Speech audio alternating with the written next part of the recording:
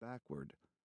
When he mentioned that her absence at the meeting prompted him to check the paddock, where he found her horse standing outside the rails, riderless and sweated through its blanket, Judy didn't wait for elaboration, but immediately patched him through to Sheriff Sergeant Warren Jarrett.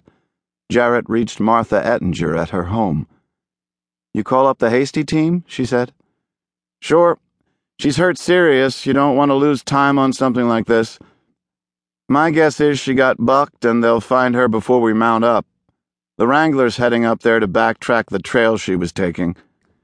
He'll have an hour's start on us. No reason for you to come, but I've known you long enough to know you might rather." Ettinger stuck her head outside her back door and whistled sharply to round up Goldie, her Australian shepherd. She said, "That's the Culpeper place on Papoose, right? Do they have a sign? I seem to remember making a wrong turn 6-7 years ago when old Ollie tickled his tonsils with the barrel of his Winchester." "Yeah. Well, the widow's got it clear marked. A gate big enough for Paul Bunyan to yoke his ox. But just in case you don't pick it up in the headlights, I'll drop off a traffic cone with a reflective strip." Martha had picked up Walter Hess in town and filled him in on the drive up the valley.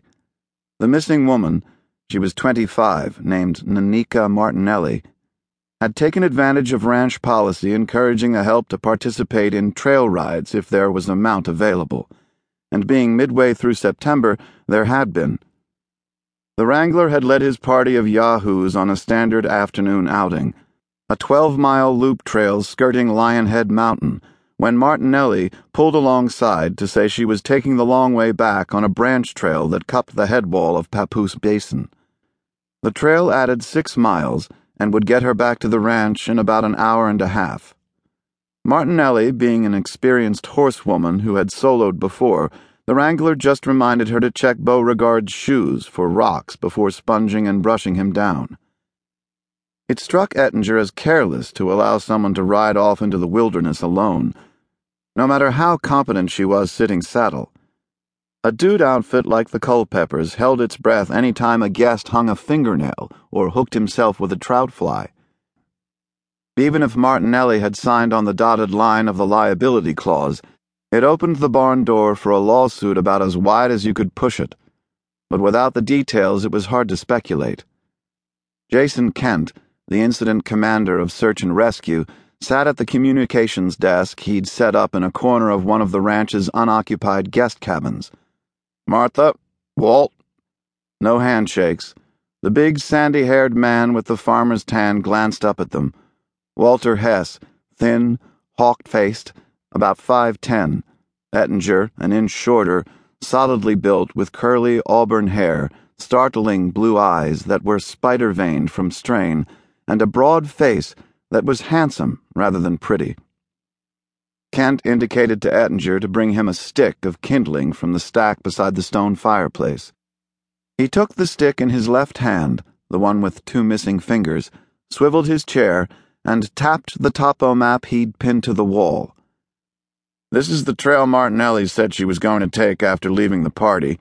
It switchbacks up the north side of the basin, contours under the head wall for 1.5 miles, then switchbacks down the south side. We have riders going up both legs. The Wrangler had an hour's start on us, so if she went spurs over stirrups up there, he should have found her by now.